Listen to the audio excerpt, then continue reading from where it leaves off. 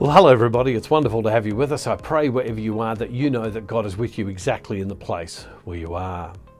Well, because of the resurrection, prayer becomes even more important in our life to communion with God and to grow in our relationship with God. The world has moved on, but the church continues to celebrate the greatest event in human history, the resurrection of Jesus from the dead, where humanity was rejoined with the possibility of heaven and eternal life with God in heaven. Jesus, in his ministry life, he taught people to pray. We know in Luke chapter 11, we read Jesus teaching them how to pray the Our Father. And then Jesus encourages people to persevere in prayer. And so in Luke chapter 11, verse 5, we read this. And he said to them, that's Jesus, suppose one of you had a friend, and you go to him at midnight and say to him, friend, lend me 3 loaves of bread, for a friend of mine has arrived and I have nothing to set before him. And he answers from within, do not bother me, the door has already been locked and my children are with me in bed. I cannot get up and give you anything. I tell you, even though he will not get up and give him anything because he is his friend, at least because of his persistence, he will get up and give him whatever he needs. It's a very interesting passage of scripture. A few things are happening here. A friend in the village has a friend who comes to visit. He goes to feed him, doesn't have enough food, so the man who's being visited, he goes to his friend's place, knocks on the door and says, listen, I've had a friend visit me, I've run out of food, will you give me a loaf of bread, which was the main part of the meal.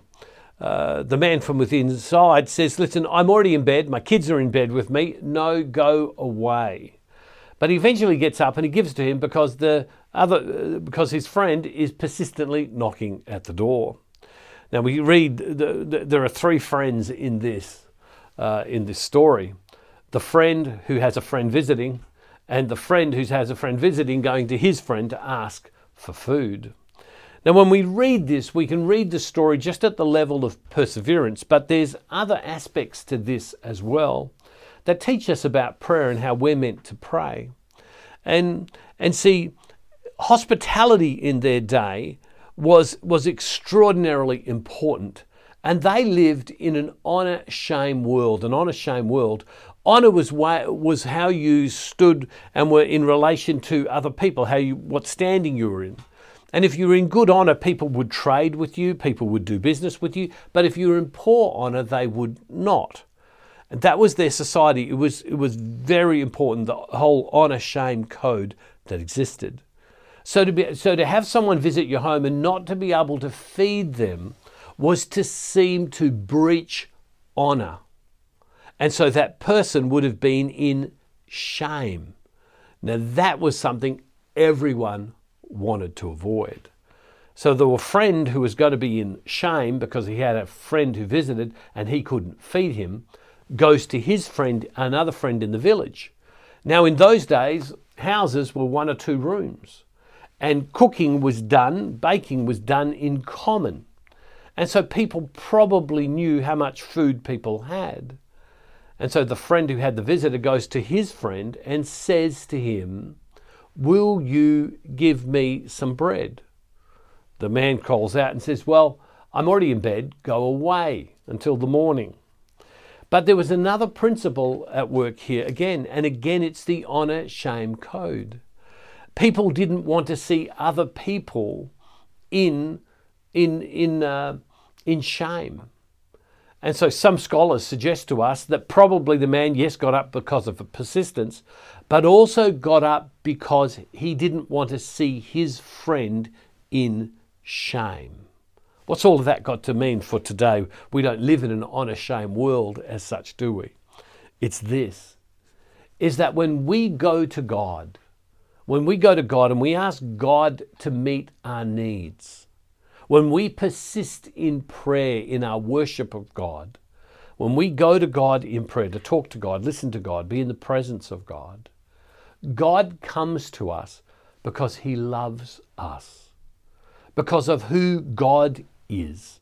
See, the man who got up out of bed and gave the bread was making sure that the other man was not in shame, which would have been devastating to him in terms of how people treated him.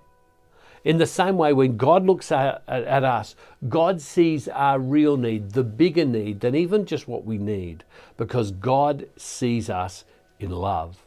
And God wants to look after us. God wants to meet our bigger need than just our immediate need. Because we can look at this passage of Scripture and think, well, the need was the fact to feed the friend who had come to visit. But there was another level of this. And the other level was, if that man had not been able to feed his visitor, he would have been in shame. And when you were in shame, people didn't trade with you. You were seen to be of lesser, and people treated you more poorly. So the man who got up didn't just meet his need, but also helped him stay out of being in shame. And the effect of that is that the man was free. In the same way, God wants to meet our needs. God wants to meet our needs. So if you today have needs, why don't you go right down below right now, and why don't you write those needs? And I'm going to pray for you. I'm going to write that God would meet your needs, because the God who comes to you is the God who loves you, the God who wants to provide for you. And God just doesn't want to meet your immediate need. He wants to meet your bigger need that sometimes we don't even understand we have. Well, as we finish today, I want to tell you about, I have something very exciting coming out. I have a new book that's about to be launched called Start Strong. And all of us in our lives, I don't know about you, but I'm always starting new things, starting new opportunities, or making decisions to go to new places in my life. Well, that book's coming out soon. I pray that it really is a great blessing to you. And it's very exciting, and I'll tell you more about that in time.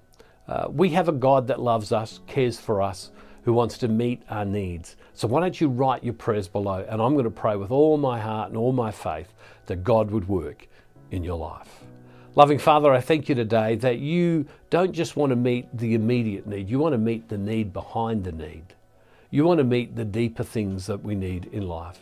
Come, Lord God, to us and meet our needs. And Lord, I thank you in advance because of the prayers that we are going to pray in this next day, that you are going to perform your miraculous power in so many people's lives. I've seen it before.